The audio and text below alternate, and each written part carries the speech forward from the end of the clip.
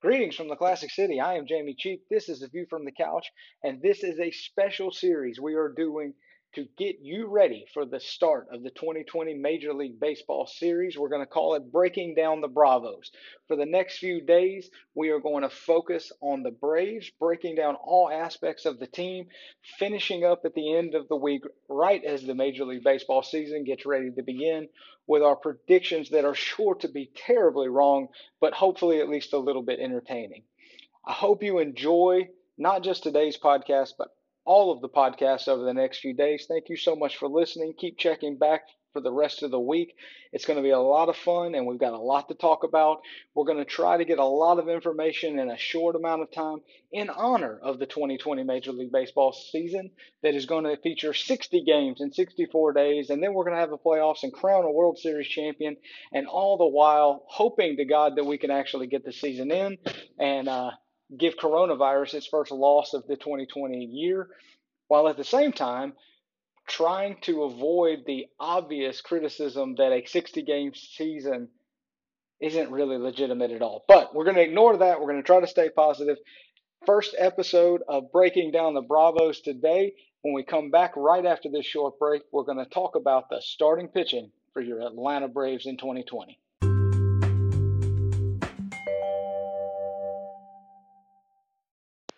So everybody knows in Braves country that it all begins and ends with starting pitching. It really doesn't, but that's the narrative that survived the '90s and into the 2000s with all the success that the franchise had. That it was all built on starting pitching. Well, I think when you look back at those teams and you realize that guys like David Justice and Chipper Jones and Fred McGriff and Andres Galarraga, Gary Sheffield, Javi Lopez, Ryan Klesko, just to name a few, were all a part of all of those successful Braves teams. You realize that there was a lot more than just starting pitching on those teams. However, the starting pitching was one consistent aspect of those teams when you had three Hall of Famers in and out of the mix for the 14 years that the Braves won all of those National League East, National League West, and National League East divisions. Uh, the pitching was always very, very strong. And over the last few years, as the Braves have worked back towards having a contending team each and every year, you can tell by the way the Braves have drafted and the focus that they have had on compiling and just getting as much starting pitching talent as they possibly can, young starting pitching talent. I need to make that very clear as we get this started. That is the focus and the foundation that this team and this front office has had for the last 5 years, going back to the beginning of the rebuild. So what we have here in 2020 is what I would say is, at least over the last 2 years, 2018, 2019, the starting pitching was not necessarily, in my opinion, the strongest aspect of the team. You were hoping that the other pieces of the team would kind of save the starting pitching where you didn't really have the depth and the really solid uh, pieces that you needed to be in place. And I think it's very obvious that when we have gotten to the playoffs the last 2 years, we haven't had the success that we wanted to have because we did not have that frontline starting pitching that really matters when it comes to October. Now, last year, obviously, the effort was put in June to go out and get Dallas Keuchel. He was supposed to be that guy that changed things for the Braves. He, of course, lost game one of the division series and was the eventual. I don't guess he probably took the loss in game four in St. Louis, but he didn't win that game when we could have closed out the Cardinals in the National League Division Series last year. So the Keuchel experiment didn't work. He parlayed his, let's be honest, very mediocre season in Atlanta, half of a season in Atlanta last year, parlayed that into a big deal with the White Sox. So no Dallas Keuchel. So what we have, and I think we need to kind of give a little bit of context of what the shortened season is going to mean as it relates to the starting pitching. So, as I've already said, and if you didn't know, if you've been living under a rock, 60 games, 64 days. So the short season means each starting pitcher may get between 10 and 12 starts, and that's optimal. Any kind of, you miss a start, you pick up a little nagging injury, and you miss 2 weeks, you go on the 10-day DL, you're only going to get 7, 8, 9 starts maybe this year. But optimally, if you stay healthy the whole year, between 10 and 12 starts, depending on how things are going in September as the pennant races, I guess, heat up. I think it's just going to be hot the whole time. At least in Georgia, it's going to be hot the whole time. Pitch count is going to be kind of a focus early in the season, as it is in every year. You know, you come out in April, you don't see guys going out there throwing 9 innings. So they're going to ramp up.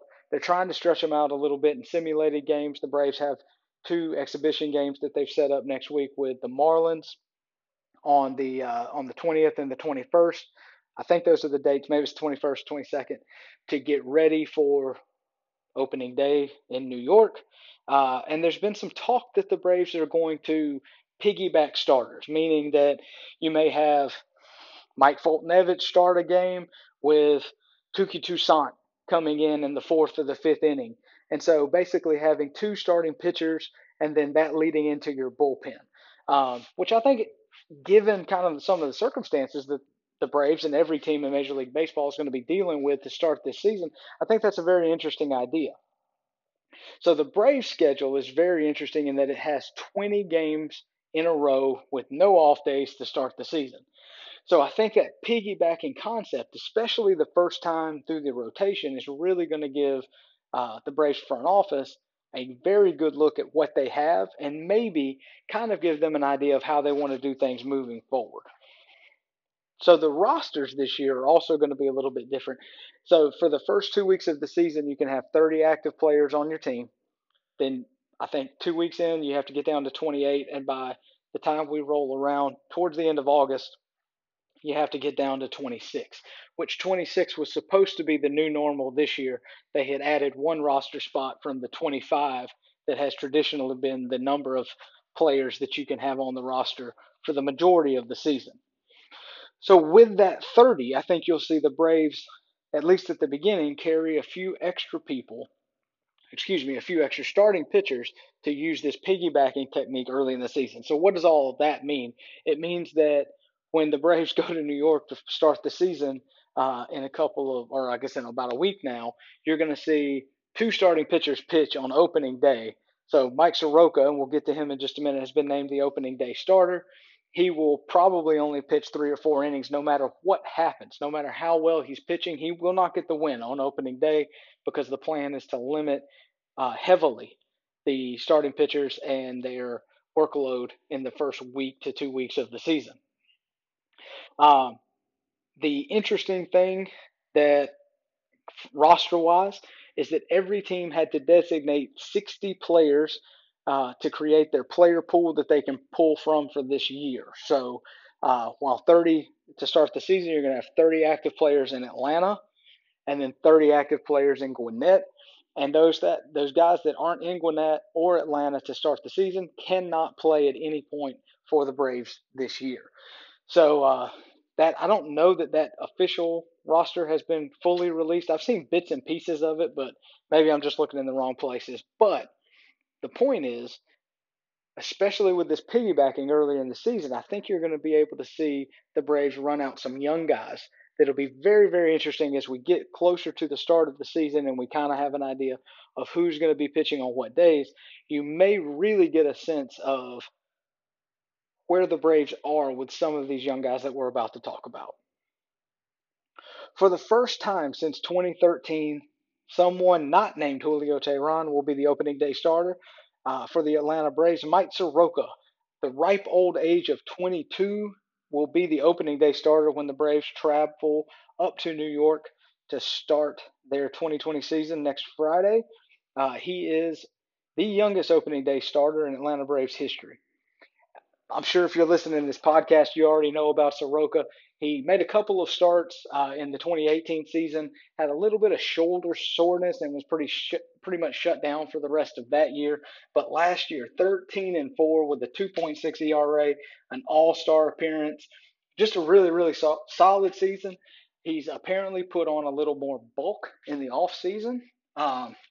He's basically still growing up, people. So, we have to expect that he will continue to stop looking like a teenager and start looking like a full grown man. But he pitched like a full grown man last year, and that's what the Braves are concerned with. Some of the interviews, the quotes that I've seen from him, it seems like he has taken on a different mentality this year.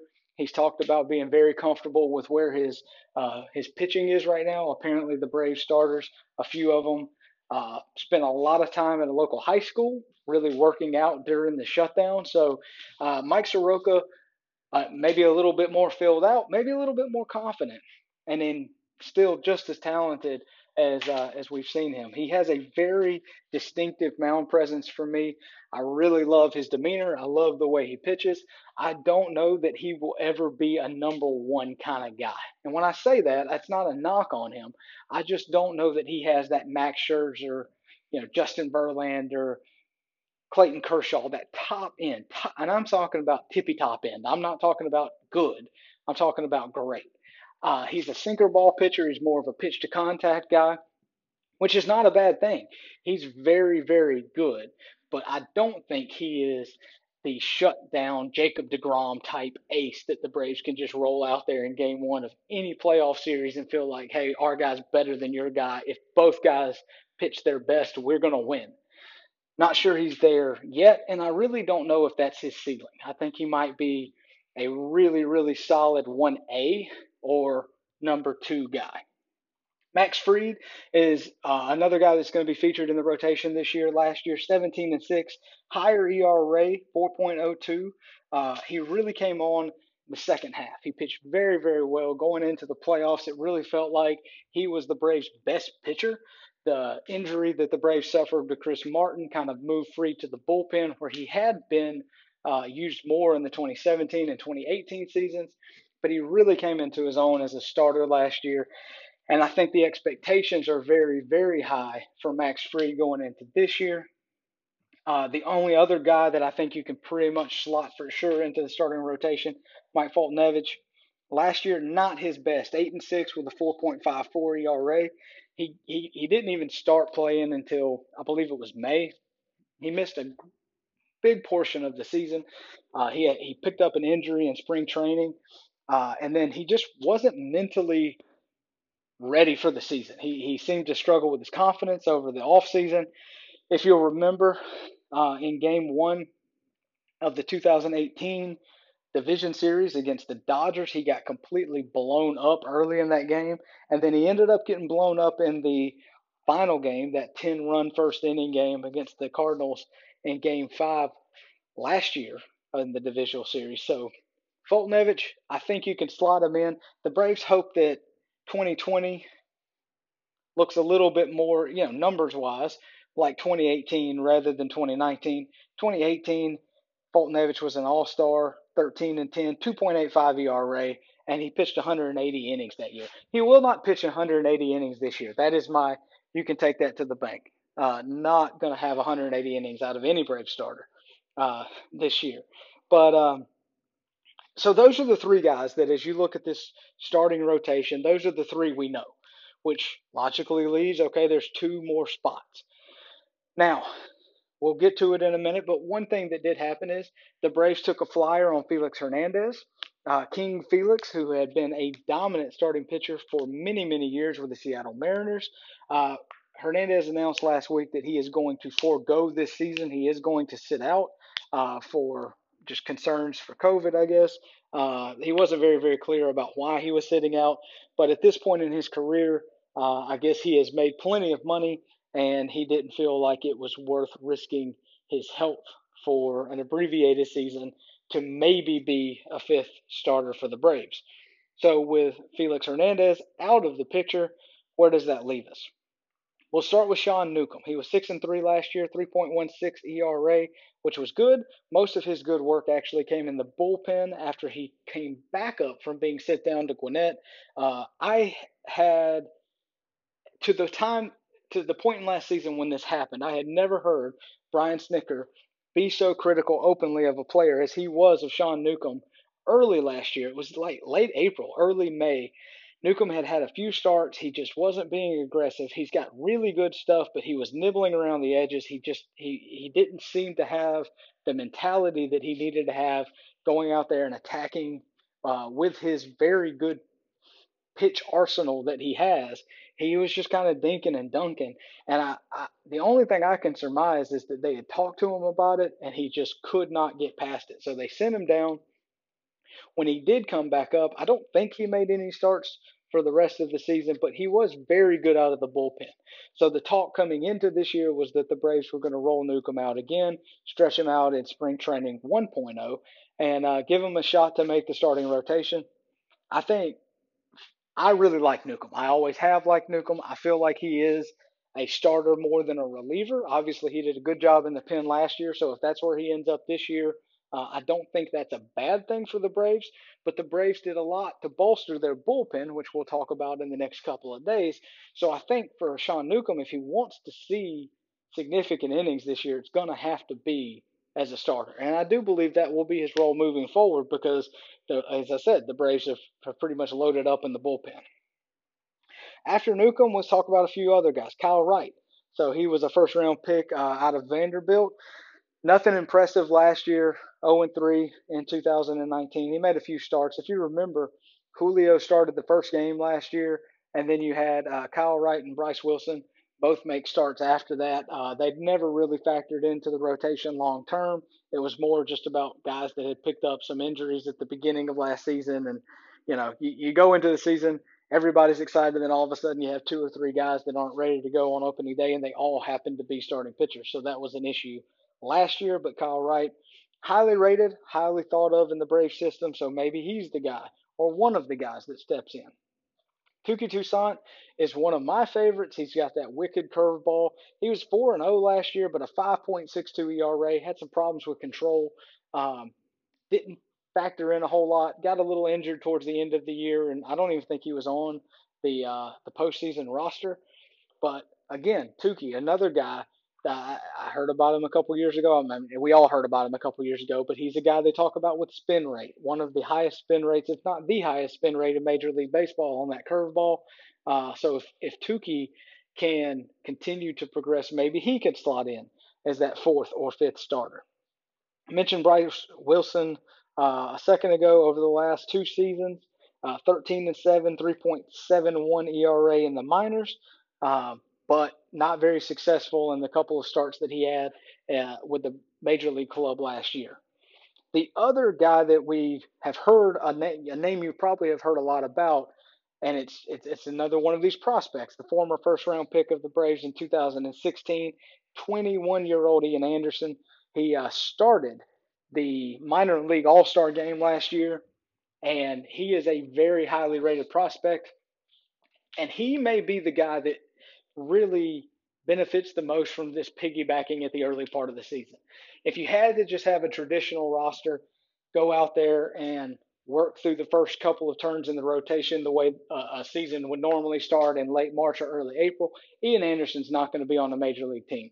But with the expanded rosters going to 30 to start the year, I would be surprised if the Braves don't at least give Ian Anderson a spot to come in and be one of those second starting pitchers that come in any single game. And the reason is because they really don't have anything to lose. I've run through all these names because we have three guys in the starting rotation you feel good about, and then you have two spots that you need to have filled. Without a minor league baseball season this year, even if you're playing simulated games and doing the things that they're going to be doing in Gwinnett to try to stay sharp, this is a lost season for Ian Anderson if he's not on the major league club.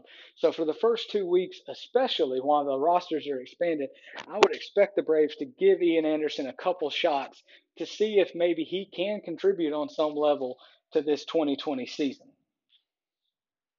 Now, if only the Braves would have gone up in this offseason, knowing how good the team was coming back, knowing you were losing Keuchel because you weren't going to sign him to a long-term deal for big money. If only the Braves would have gone out and signed somebody that could come in and be an ace. Maybe somebody that was like, I don't know, a four-time All-Star and an NLCS and World Series MVP who won a World Series. Why didn't we go out and get a guy like that? Well, we did. The problem is the guy like that we got wasn't a guy that's been, a World Series MVP in this decade. We went and got somebody by the name of Cole Hamels, who the last time he had a significant season was 2016. And as far away and as long as this year has been, 2016 seems like a very, very long time ago. So Cole Hamels last year with the Cubs, 7-7, 3.81 ERA. Not terrible, not great, but I don't know what his prorated salary over 60 games was, but we signed him 1 year, $18 million for Cole Hamels. So obviously the Braves were betting on young pitching this year. They feel good about their top three, even though for me the psyche of Foltynewicz is still a question mark. And I can't think that the Braves could really be confident in that they know what they have with Soroka and Fried. But rather than going out and taking a run at one of the elite starting pitchers, I mean, Jeremy Timmerman is going to be really hot just hearing this, but we weren't in on Garrett Cole. We weren't in on Steven Strasburg. I know a lot of people were hoping that the Braves would get in on Madison Bumgarner. We weren't in on him. We weren't in on Ryu, the former Dodger pitcher that's now in Toronto. We just weren't in on a lot of these guys. There was some talk about maybe being on Wheeler, the pitcher from the Mets. None of that happened. The Braves, instead of going and getting a guy that was either young and maybe a little cheap because they struggled like Zach Wheeler would have been, or older but has been effective like Ryu or Bumgarner, if you weren't going to spend top dollar, it's at least spend money on guys that had an upside. What you were hoping that you would get in Cole Hamels is a guy that you could get, come in, and I'm shaking my head as I even say this, you know, add some value to the locker room. Now you're going to hear me talk a lot about the locker room over the next few days, and I'm going to be pretty blunt about some opinions that I have when it comes to the Braves' perception of how important the locker room is. But let's start with the fact that if you sign a guy for 1 year and $18 million, you're not bringing him in to be the bench coach or the assistant pitching coach. You need that guy to be able to go out and play. Now, back in March, we were hearing that Cole Hamels was having some arm injury or issues. He wasn't in spring training to start with. He was going to be there a few weeks late. And then he was about to show up, and then the shutdown happened. And the talk was maybe he doesn't actually get on the field until late April or even May when the season was supposed to start in late March. Well, now here we are, 4 months later. The world has been shut down. Everything about our lives has changed. But one thing remains consistent, and that's that Cole Hamels is not ready to play baseball. Now, if you didn't sign this guy 1 year, $18 million to be able to pitch for 6 months, how in the world are we now in late July and this man can't even be ready to pitch in a shortened 60-game season? So the Braves went out and spent a lot of money, of course, because of everything that's happened. They're not going to end up paying Cole Hamels nearly as much money as they would have been paying him. But when you think about how much money the Braves are paying Max Fried or Mike Soroka or Mike Foltynewicz or really anybody else on this roster, not named Freddie Freeman, when you think about what they will be paying Cole Hamels in relation to those guys, it's still highly frustrating that the Braves, coming off 2 division championships, went out and tried to catch flyers on Felix Hernandez and Cole Hamels instead of going out and getting a guy that could have come in and been a solid third starter or fourth starter on this team. So rather than having an experienced, solid guy, and in my head, I don't know why, but I'm thinking about Anibal Sanchez from a few years ago. You know, go out and get somebody that's decent. Is he going to be the Cy Young winner? Probably not. But at least go out and get somebody you feel like you can depend on. But the Braves weren't willing to do that. Instead, they did what they did last year with Josh Donaldson. That worked out. The Cole Hamels situation has not worked out. He's still not ready. At this point, he is going to be my pick for 2020 to be the Darren O'Day of the 2020 Braves, which means he is a name, but does he actually exist? Because I'm not 100% sure. I'm not even 10% sure that we're going to actually see Cole Hamels pitch for the Atlanta Braves.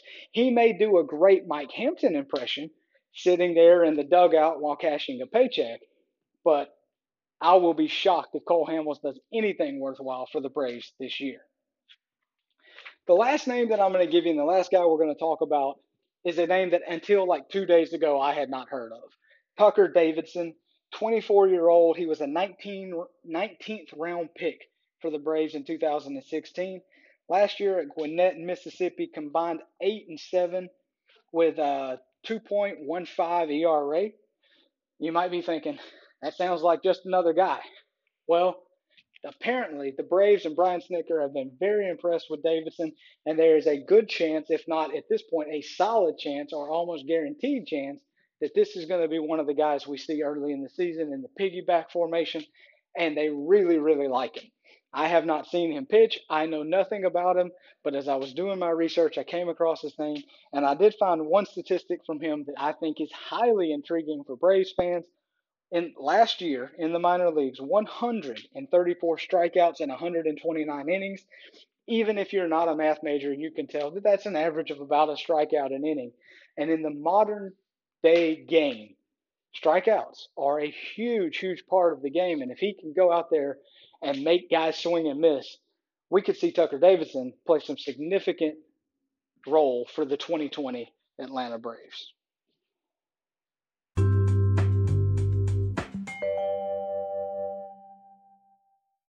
I want to kind of put a bow on our preview of the Braves pitching, our starting pitching in 2020.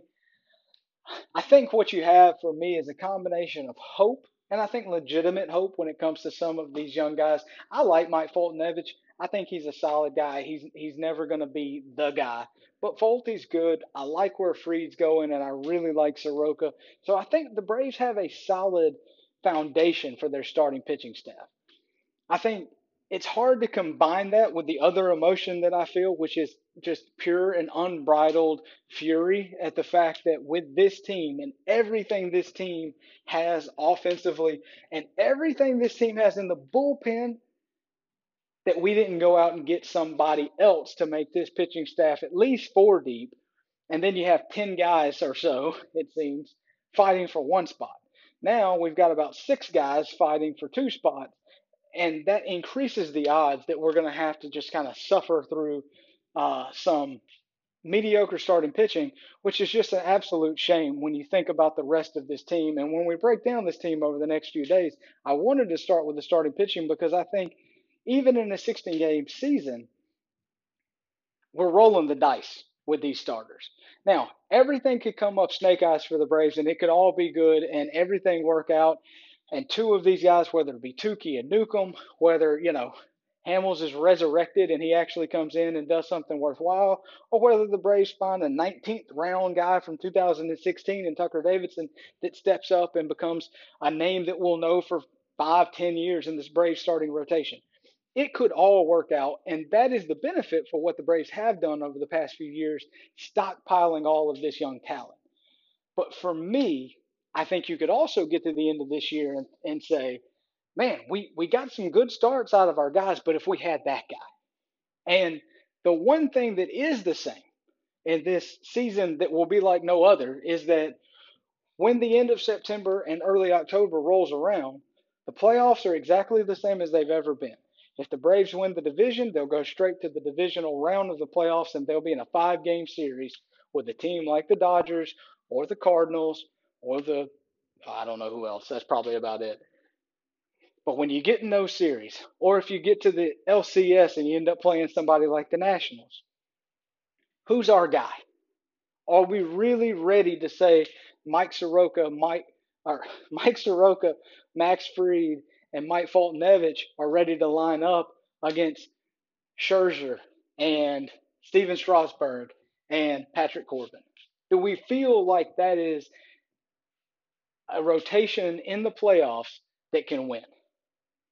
This rotation was built for the long haul. This rotation was built for 162 games, 102 of which are not going to be played. So now the Braves have a lot of potential in a short amount of time to figure it out. But when it rolls around to October, if the Braves are able to sprint their way into the playoffs, we're going to be exactly where we were in 2018 and exactly where we were in 2019, which is a very talented team that probably just doesn't have the starting pitching to get over the hump. I hope I am wrong. We'll talk about predictions later. But to me, when I look at this entire team, I think it's very fair to say that this team's potential is going to be limited not by the offense, the bullpen, or even the manager, but this team's potential will be limited by its starting pitching more than any other thing. And at some point, the Braves are going to have to go out and get one of those guys that we say from day one That's the guy that starts game one of the playoffs. And we know that that's a W because our guy is better than your guy. Thank you so much for listening to the first podcast in this series as we break down the Bravos in 2020. I hope you'll check back tomorrow as we break down the Bravos bullpen, and we'll have a little bit more positivity on that podcast, I promise you. Until then, thank you so much and chop on.